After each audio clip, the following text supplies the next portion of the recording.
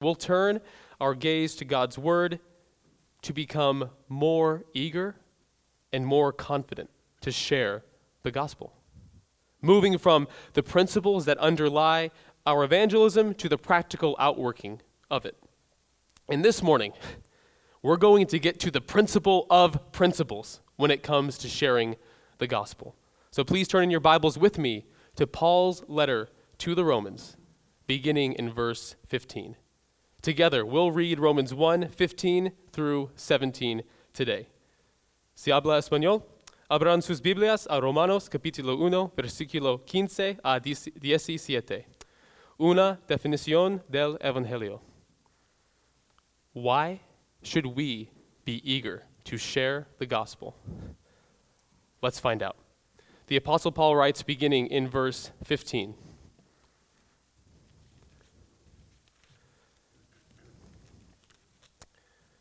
So, I am eager to preach the gospel to you also who are in Rome. For I am not ashamed of the gospel.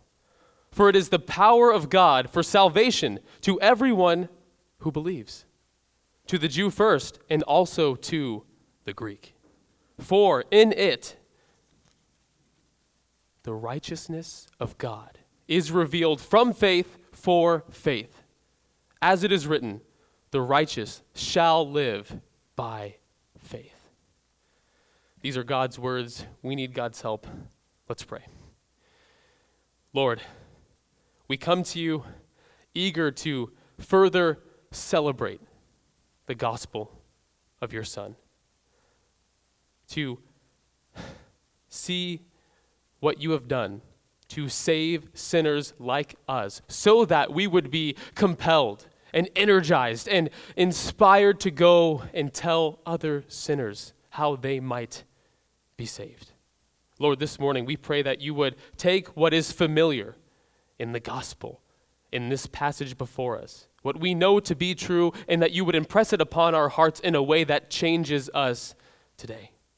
Oh Lord, we pray that in the power of your Spirit, your gospel would go forth, and that in the power of your Spirit we would hear it, we would receive it, and we would believe it.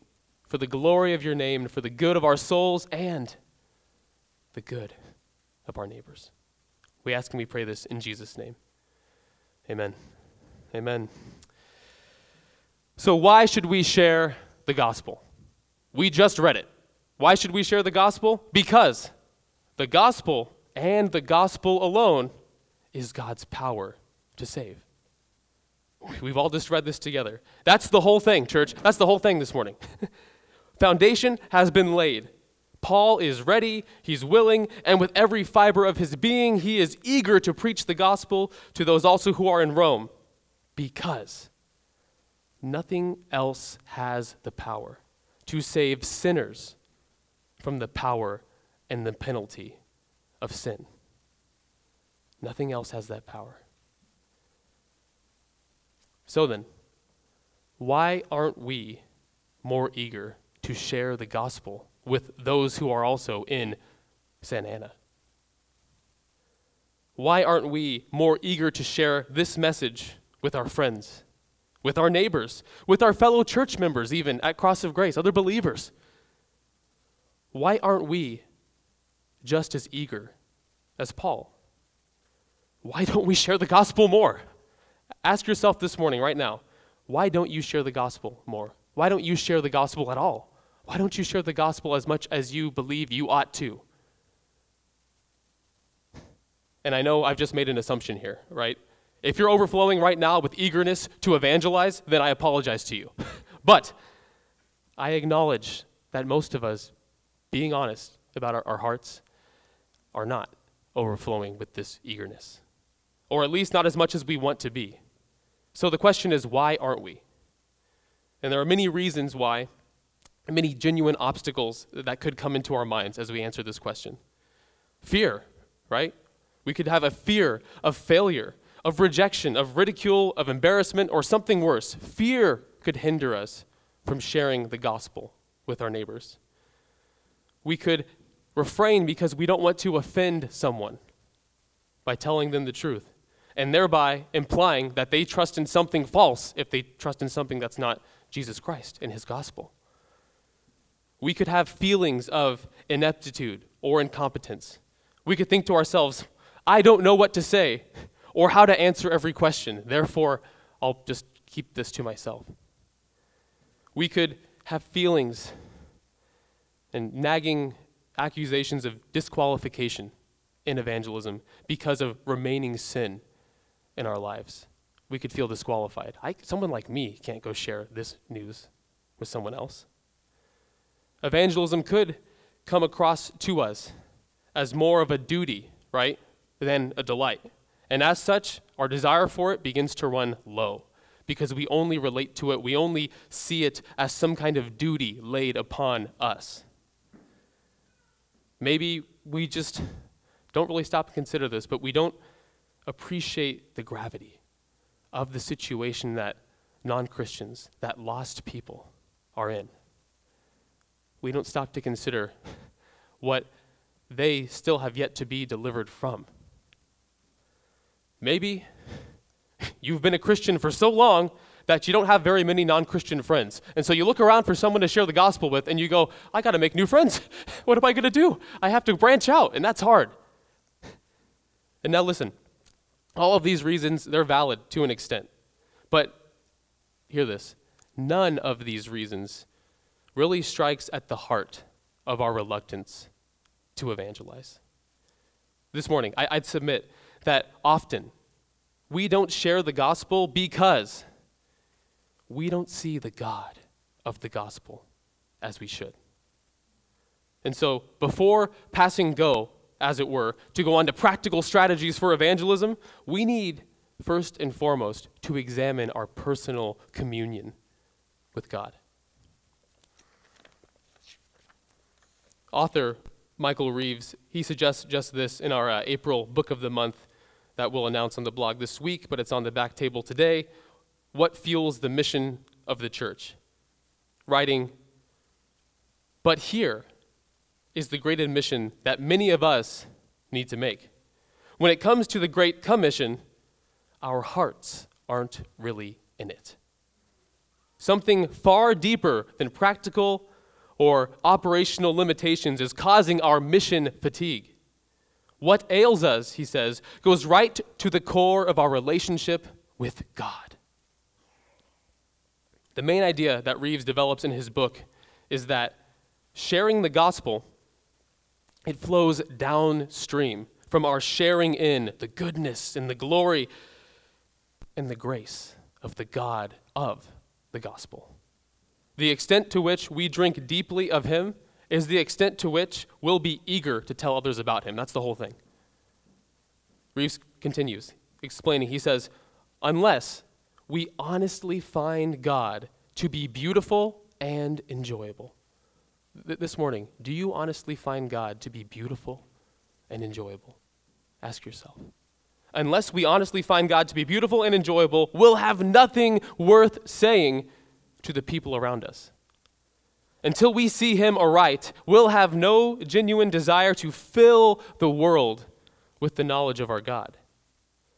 The knowledge of the God that the quote concludes, who is so full of life and goodness that he, our God, loves to be known. Not as a campaign to impose himself on us or on the world, but to give himself and to share his own life with the world. Church, this morning, we take our stand on the firm foundation that the gospel and the gospel alone is God's power to save. We do. But we must acknowledge that if we're not full of the God of the gospel, then the gospel won't be overflowing from us. If we're not full of the gospel, the God of the gospel, then the gospel won't overflow from us. Simple as that. If we're not seeing God aright as the one so full of life and goodness that he loves to be known and to give himself and to share his own life with the world, our fuel tanks of evangelistic energy will always be running on low, always be running on empty. And so this is why we begin our series with Romans 1:15 through 17. Because God's giving of himself and sharing of his life is precisely what we see in these verses. It's like us shoveling coal into the furnaces of our hearts as we go into Romans 1:16 through 17 and see the God of the gospel, see what he's done to save. We're fueling the fire by starting here today that will drive our mission as a church. In the moments that follow, as we look at these verses, we'll turn our attention to them in order to see the God who is at the center of the gospel. We'll take our time as we do that to delight in his saving work, to look on him and dwell upon just how he's saved us, so that our hearts would be freshly filled with his, and hear these words, generous, life-giving grace. The kind of grace so good and so free that it overflows from all who receive it, just as it overflowed from the one who gave it. And as we do so, 2 points will guide our progress through what is Paul's thesis statement of his magnum opus of gospel exposition, explanation, and celebration that is the letter to the Romans. And they're quite simple points this morning for us. Point number 1, God saves by giving. God saves by giving, and we could add a little parentheses there, not by demanding. Number 2, we're saved by receiving. And again, parentheses there, not by doing. God saves by giving. We're saved by receiving. This is the gospel of the grace of God. And so let's jump into the text. Beginning with point number 1, God saves by giving. Let's look again at verse 16. Here Paul is explaining why he's so eager to share the gospel. You see from verses 16 through 17, there's a series of for this, for that, which we could really read as because. Paul is eager to share the gospel because, beginning in verse 16, he says this, I am not ashamed of the gospel. And he's not ashamed of the gospel for, next clause, or because it is the power of God for salvation to everyone who believes, to the Jew first and also to the Greek. Paul is eager to share the gospel because he's not ashamed of the gospel, and he's not ashamed of the gospel because the gospel is the power of God. This is the argument he's laying out. And we stop immediately because we note that as he mentions here that he's not ashamed, Paul actually takes it for granted. He assumes that we might be tempted to be ashamed of the gospel. Otherwise, he wouldn't include that there. But he says, I'm not ashamed of the gospel. But the temptation to be ashamed is present for all of us because of the kind of message that the gospel is, in the kind of world in which we live, to the kind of people to whom the gospel goes. Here, Paul asserts that even though his message of the cross, which he talks about in other places in his writings, is foolishness, right, to the world, doesn't make any sense. How could you live by Jesus dying? How could God conquer through death? That doesn't make any sense. That sounds moronic. That sounds foolish. That sounds like a bunch of wishful thinking to many in the world.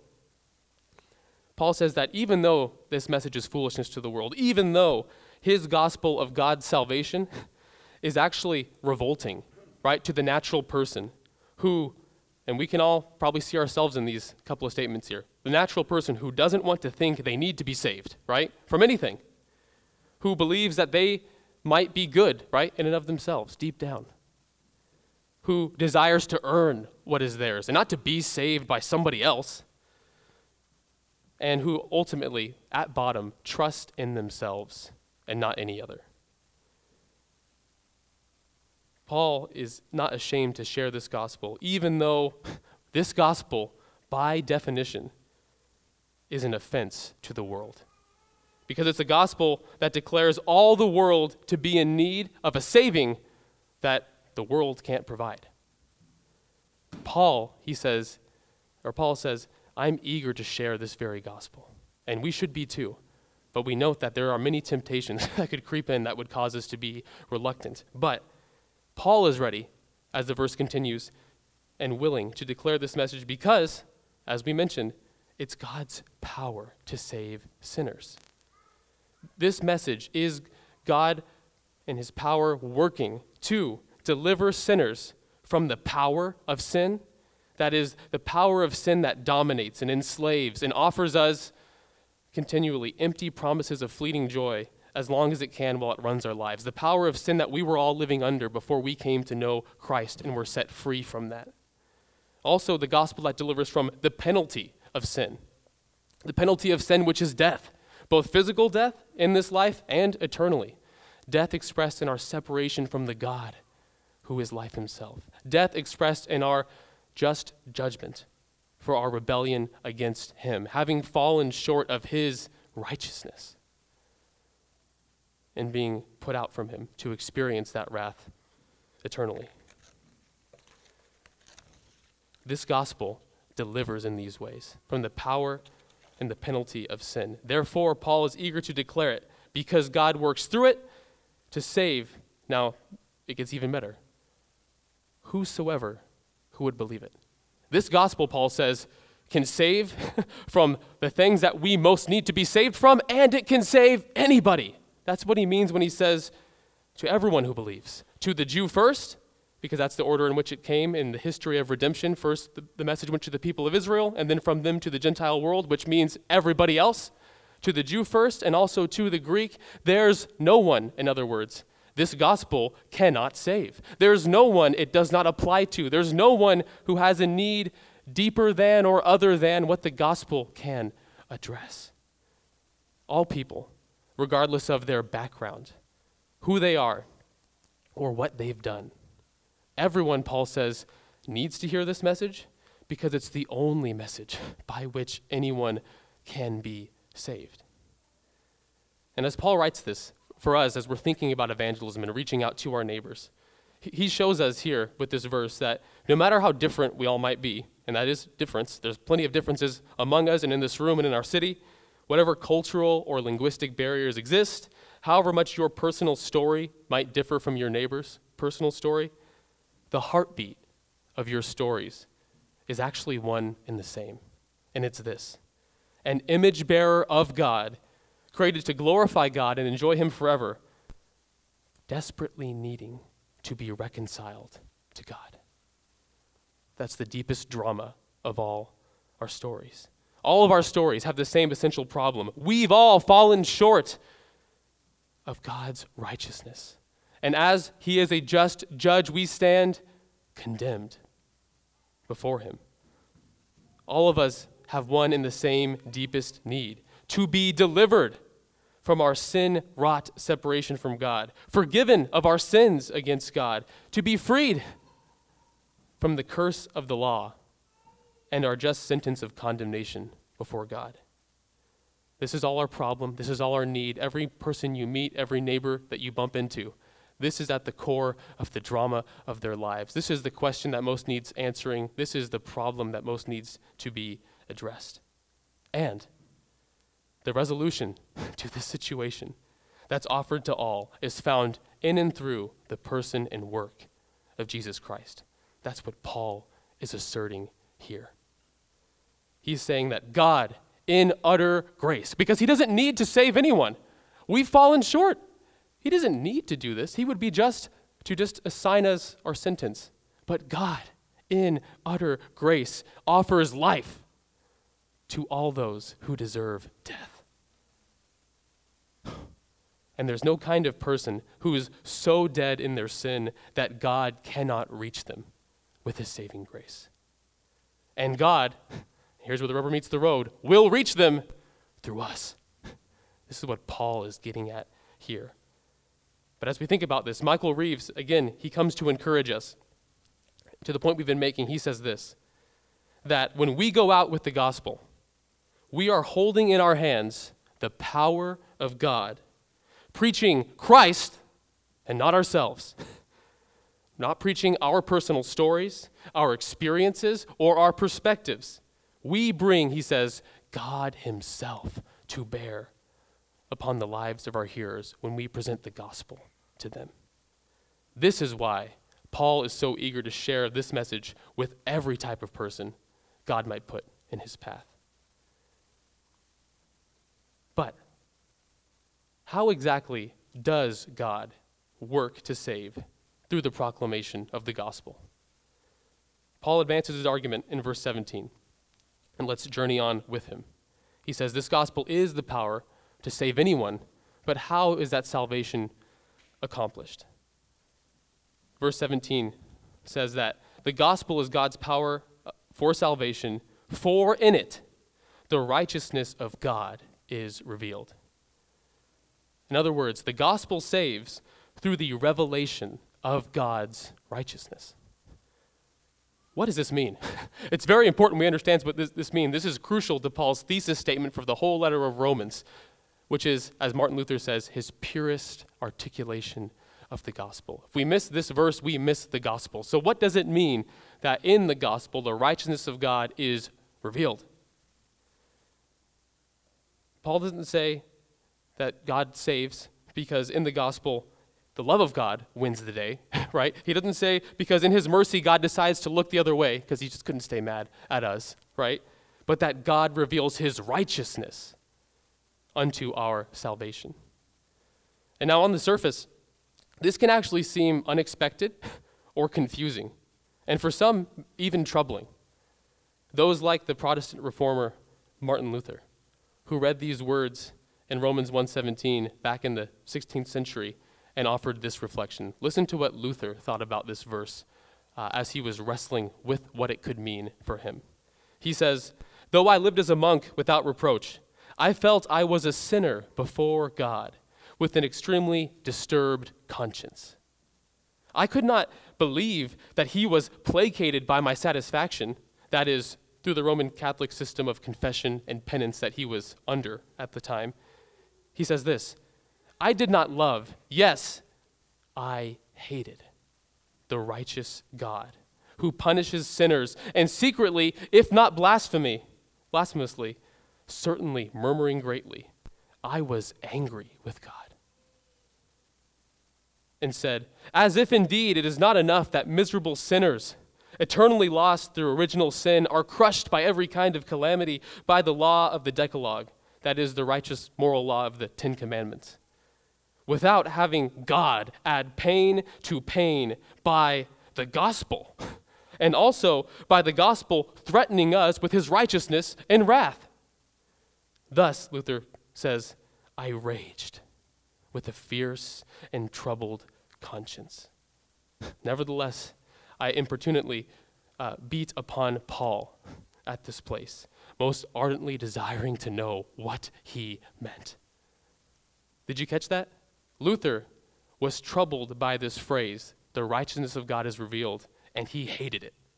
Because he at first thought that what it meant was that in the gospel, the righteousness, and follow me here, with which God himself is righteous, that's what's being revealed, how righteous God is. That is, the righteousness that belongs to God himself. The righteousness that if we're following along here, he, Luther, and every other human being has fallen short of. So if all the gospel message does is present God as he is, then we have a problem, don't we? Because we are not as he is. If the message was about showing us how righteous we need to be in order to find life before God, this would not be good news at all. This would be bad news for us, if this is what the revelation of the righteousness of God meant. But thanks be to God that the righteousness that is revealed in the gospel is a saving, not a condemning righteousness.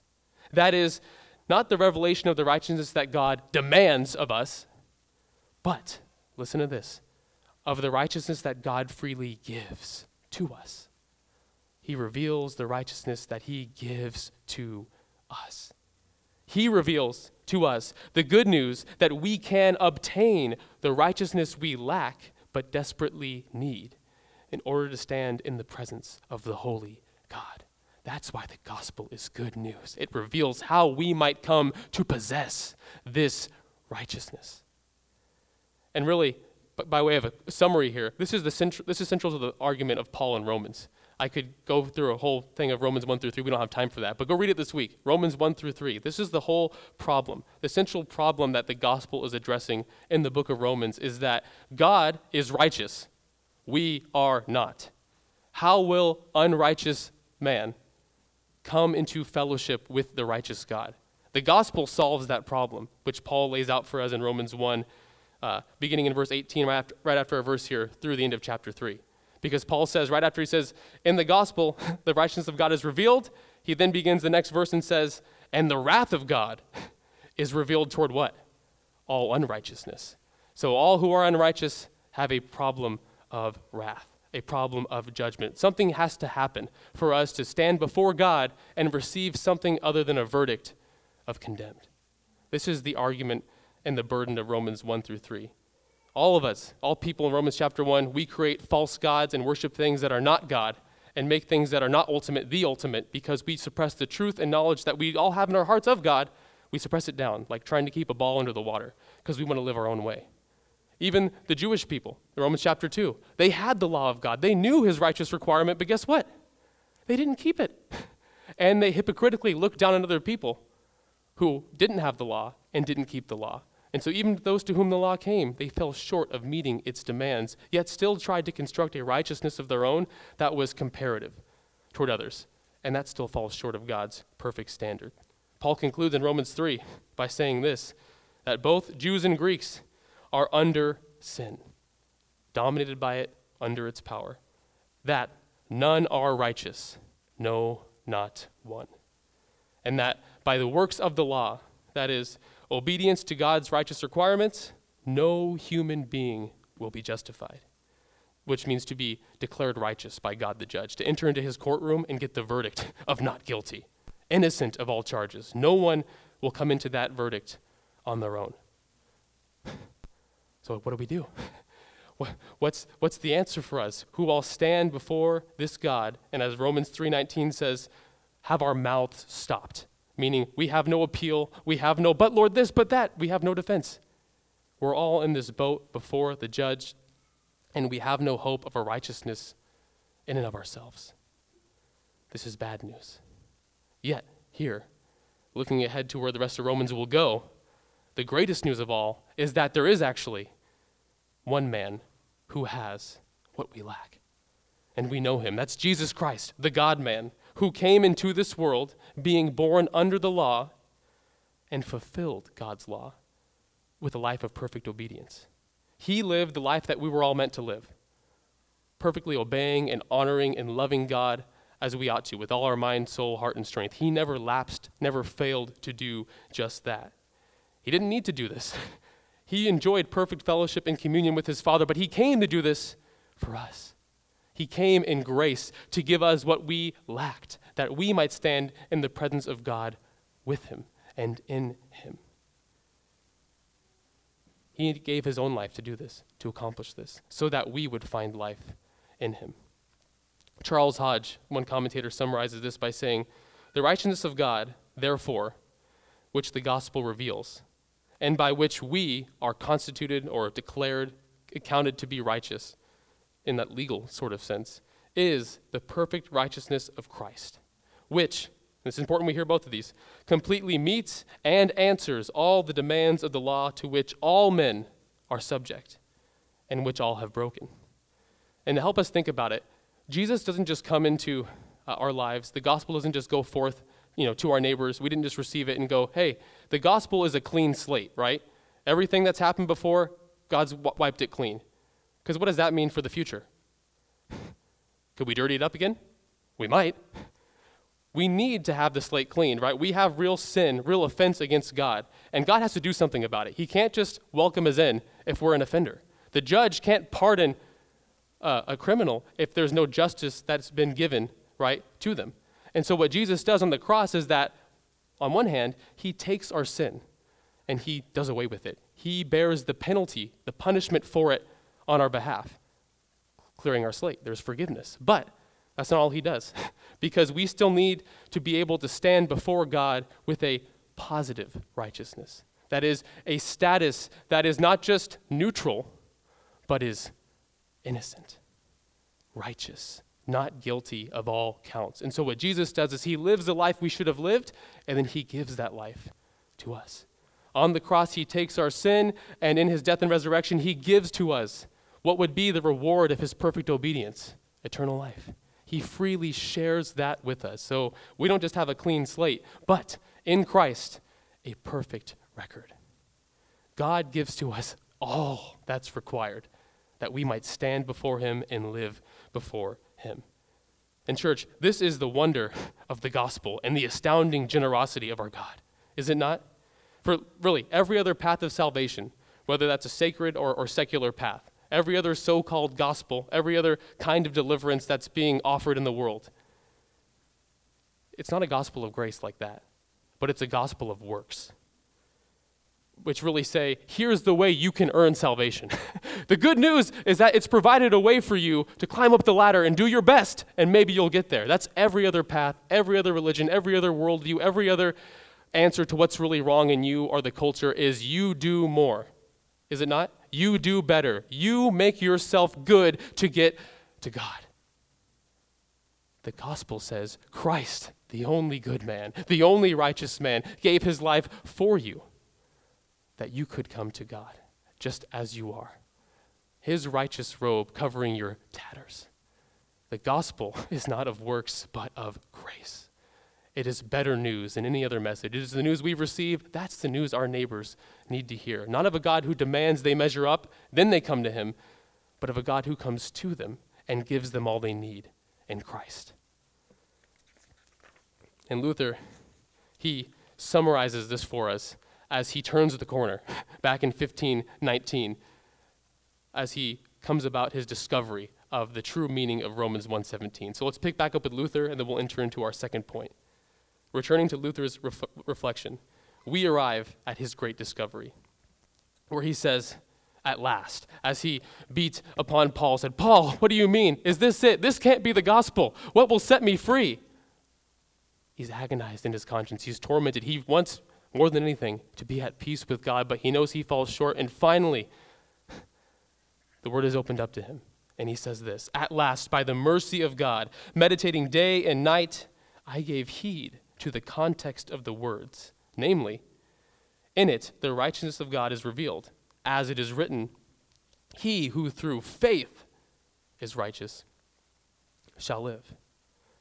There, he says, I began to understand that the righteousness of God, listen to this, is that by which the righteous lives by a gift of God, namely faith. And this is the meaning. The righteousness of God is revealed by the gospel, namely the passive righteousness. That is the righteousness that we didn't do, right? It's passive to us because we just receive it. We didn't do it. Jesus did, right? The passive righteousness with which merciful God justifies us by faith. As it is written, he who through faith is righteous shall live. Here, I felt that I was altogether born again and had entered paradise itself through open gates. Here, when Luther realized that it wasn't about anything he could do to please God and to earn his grace, but it was all about what God had provided for him in Christ. Here, Luther says, paradise was opened up to me. Here, I can now love and enjoy this God, the God before of whom I was angry and afraid and served out of duty, but not out of the desire of my heart most deeply.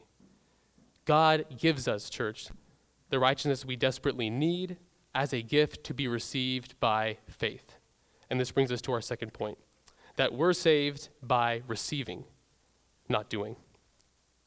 And commenting on Luther's discovery here, our friend Michael Reeves, again, he says in a different book on the history of the Protestant Reformation, summarizing Luther's conclusion here, he says, here Luther saw for the first time truly good news of a kind and generous God who gives sinners the gift of his own righteousness. The Christian life, then, could not be about the sinner's struggle to achieve his own paltry human righteousness. It was about accepting God's own perfect divine righteousness, the righteousness that was revealed in the life of Jesus Christ. Here now was a God who does not want our goodness, but our trust. It was this good news that reformed Luther's heart, and this message that he would proclaim to bring reformation to others. In the gospel, here now is a God who does not want our goodness, meaning as in a tip the scales with our good deeds outweighing our bad deeds kind of thing. He doesn't want us to be good in order to earn our place in his good graces. No. But a God who wants our trust. A God who graciously offers to us all we need to be received by faith. And this is what the rest of verse 17 is all about. The gospel is the power for salvation because, looking back at our text, in it, the righteousness of God is revealed from faith for faith. From faith for faith. And this phrase here, it means that the gracious generosity of God in giving us the righteousness of Jesus Christ is received by faith and by faith alone. That's it. Faith from first to last. Apart from anything we do, this righteousness comes to us as a gift to be received by faith. God offers the very righteousness of his Son to all, and here's the entailment, to all who would set aside their own righteousness and quit trying to make themselves good to come to God, to quit trying to earn their way to him, quit trying to establish an identity apart from Christ, to quit trying to make themselves all cleaned up before they come in to receive what God would have for them. He says, abandon that. Abandon your efforts. Abandon your trust in yourselves and your ability to create meaning, value, acceptance, whatever that might be, and receive it all from me. Come and cling to Christ with empty hands. So all we have to do is just make sure our hands are empty of all that lesser righteousness. Make sure our hands are empty of all that stuff that doesn't measure up to what God requires, because we don't need it. We have it in Jesus. A righteousness which is given to us as we come to receive it by faith, that Luther describes as an alien righteousness. Not from outer space, but from outside of us. An alien righteousness that doesn't come from within us, right? We don't generate it, we don't do it, we don't perform it, but it comes from apart from us to be received by us. And as we think of the illustration, it's like Christ's righteous robe being placed over us, even as we are still at heart a sinner. We have not measured up, we have not made ourselves righteous, we still have our dirty tatters and robes on, but Christ comes and he gives us his righteous robe. It's ours now. It belongs to us. We are in it, and now we can begin to live a life that reflects that. But we receive it just as we are, alien to us, but now a part of us. An alien righteousness means that nothing in us could merit God's acceptance. Nothing in me or from me could change me. That's the idea here. And to illustrate this, some of you may not know this, but all week long, I've had an earache that's turned into an ear infection.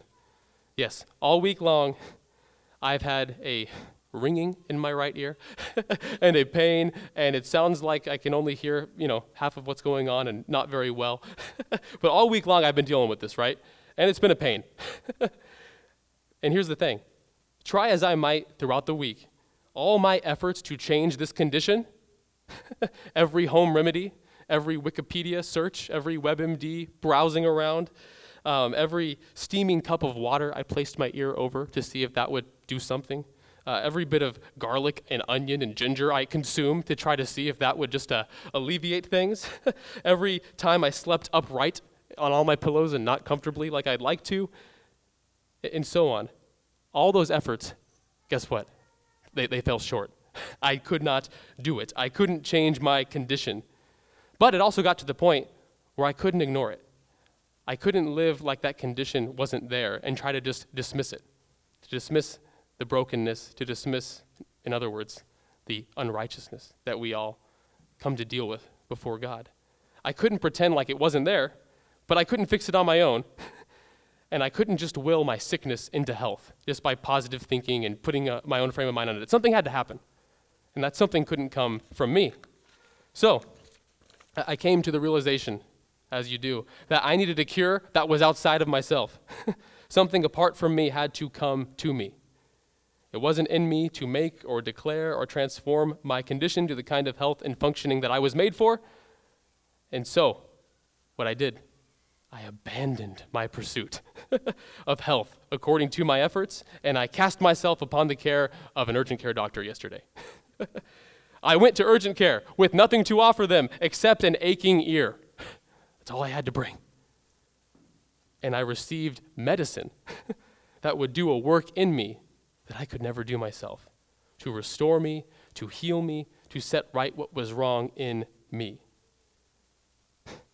And as silly as all that is in my ear, in the gospel, church, God offers the righteousness of his Son to all those who come to him, acknowledging their unrighteousness, turning away from their attempts to make themselves good enough for God and humbly asking for his cure, who approach him with nothing to contribute to their salvation except their sin, and receive a Savior who has died on the cross to take away their sin and arisen from the grave to give them new life, to receive not only forgiveness for what we have done, but also justification, a declaration of God's righteousness that is now ours because of what Christ has done, living his perfectly obedient life on our behalf. This is the righteousness that God reveals in the gospel, and it's the righteousness that we receive by faith that Paul confirms finally by quoting from Habakkuk 2 in the last part of our verse. He says, "For in the gospel, the righteousness of God is received by faith, from faith for faith, as it is written, the righteous shall live by faith." Looking back to the Old Testament to say this has been the gospel all along. And what he's here meaning is that not the righteous shall live by faith, meaning that those who are righteous are those who are living faithfully enough? No. But is that those who are righteous by faith shall live. What was our problem at the beginning? That we all stand before God the judge and we're what? Condemned. There's death as we stand before him. But now, because of the gospel, what do we find? That those who are righteous by faith shall live in the presence of God, shall live with him now and forever, shall live in his fellowship, in his love and goodness and grace forevermore. Those who are righteous by faith shall live. Church, the gospel is the good news of the God who gives us all we need to be saved and to stand before him.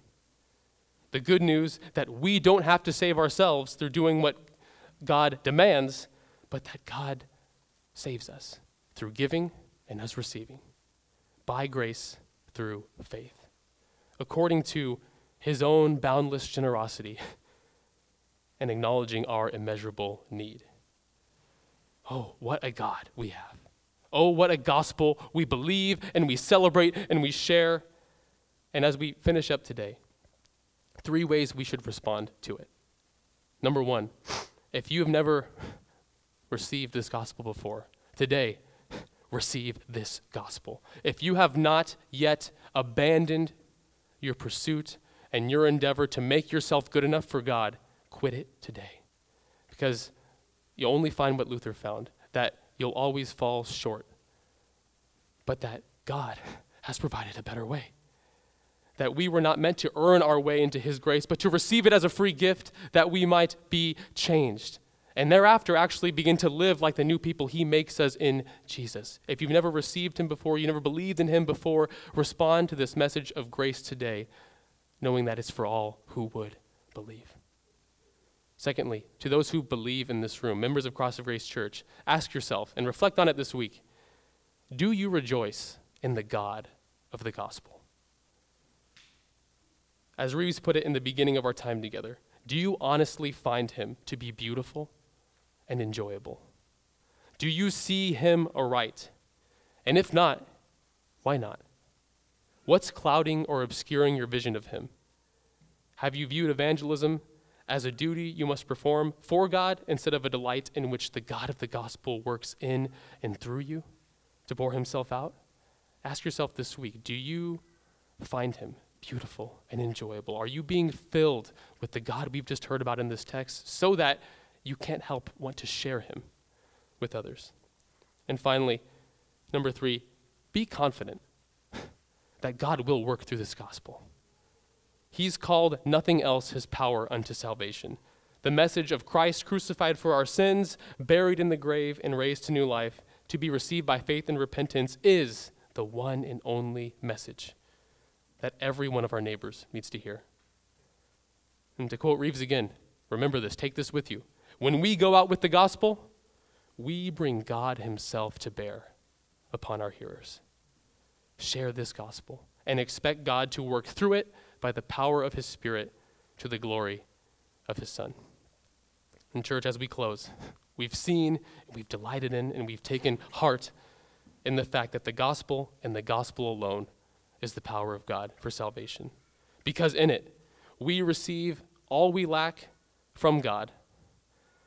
He gives us everything we need to stand before him, to be received by the empty hands of faith, and he can give our neighbors all they need as well. Let's pray. Lord, we praise you for your generosity and your grace when all we deserved from you was your righteous judgment. You came and offered the righteous one, your Son, to take that judgment upon himself and to give his righteousness to those who fell far, far short of it.